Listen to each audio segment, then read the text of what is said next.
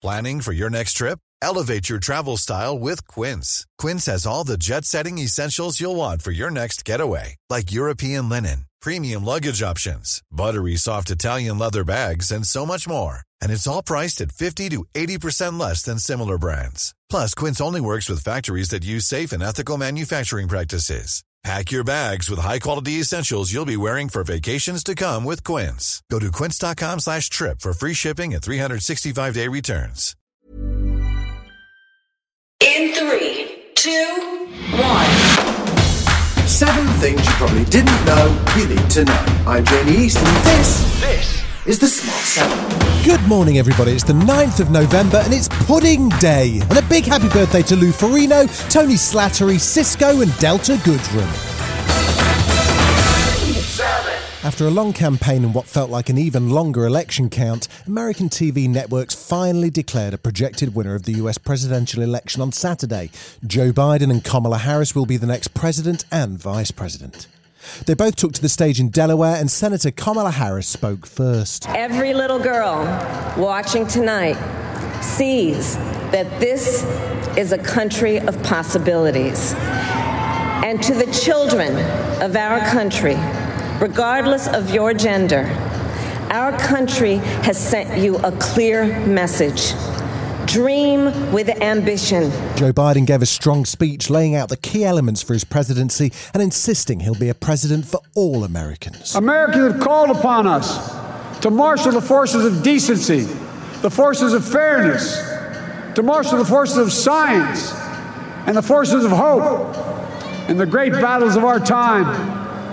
The battle to control the virus, the battle to build prosperity, the battle to secure your family's health care, the battle to achieve racial justice and root out systemic racism in this country. Meanwhile, Donald Trump still refuses to concede that he lost, and his niece Mary Trump has a warning for us all. One thing that's really important to remember about Donald, if he thinks he's going down, he's going to try to take the rest of us down with him.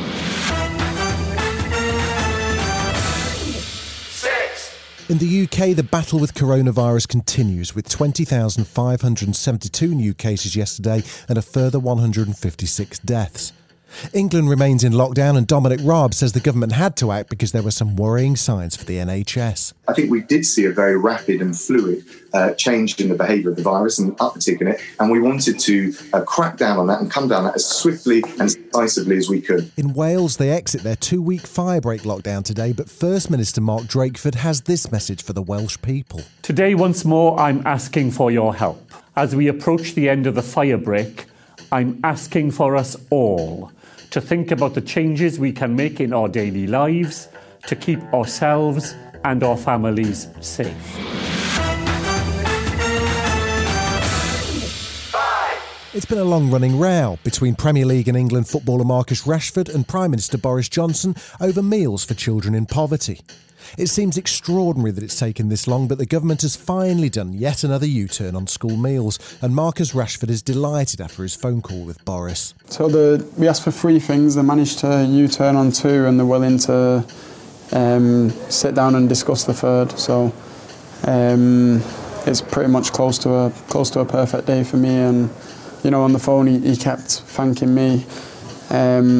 But then in the back of my mind, I'm like, it's the families that deserve the U-turn, and I actually thanked him on behalf of the families.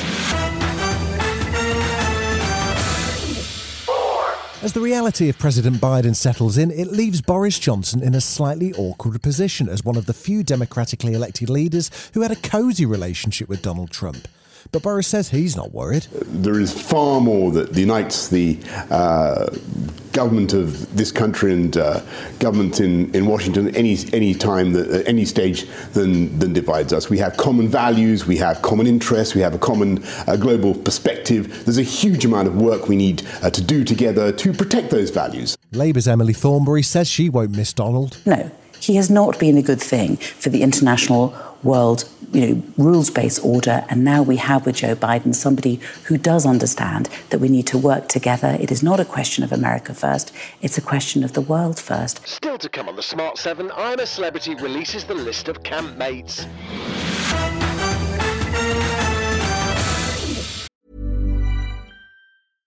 Hey, I'm Ryan Reynolds. At Mint Mobile, we like to do the opposite of what Big Wireless does. They charge you a lot, we charge you a little. So naturally, when they announced they'd be raising their prices due to inflation, we decided to deflate our prices due to not hating you. That's right. We're cutting the price of Mint Unlimited from $30 a month to just $15 a month. Give it a try at mintmobile.com/switch. $45 up front for 3 months plus taxes and fees. Promo rate for new customers for limited time. Unlimited more than 40 gigabytes per month. Slows full terms at mintmobile.com. It was another busy weekend in the Premier League, but the last game of the weekend was the biggest surprise in terms of result, as Aston Villa beat Arsenal 3-0 at the Emirates. Arsenal manager Mikel Arteta wasn't pulling any punches after the game. I take full responsibility. We didn't start the game well enough. We got away with the decision VAR because of the offside situation. But straight after that, we lost all the races, all the duels. We were sloppy on the ball. And when we created the chances to score, we didn't even hit the target. So it's a really bad combination. For the rest of the Premier League action and reaction, check out our sports podcast, The Sport 7, which is available from 7:07 this morning wherever you get your podcasts.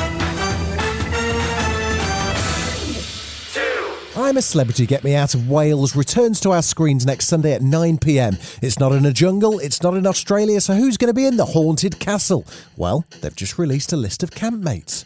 I'm Shane Ritchie. My name is Jessica Plummer. I'm Holly Arnold. I am Beverly Callard. I'm Jordan North. I am Sir Mo Farah. I'm Joanna Fletcher. My name's AJ Pritchard. I'm Victoria Derbyshire. I'm Vernon Kay. Shane Ritchie, where have I heard that name before? The desert in the 90s, where I would just knock on bored housewives' doors and ask to go and check their underwear. Hey, how come he's allowed to do that when I do that? I get... This weekend saw the deaths of two TV greats. American game show host Alex Trebek, who died of pancreatic cancer aged 80 and became an institution as host of the long-running game show Jeopardy. This was an iconic moment with a contestant. Any family members back home cheering you on? You know, here's a true story, man. I grew up, I learned English because of you. And so my grandfather, who raised me, I'm going to get tears right now. I used to sit on his lap and watch you every day. So it's a pretty special moment for me, man. Thank you very much.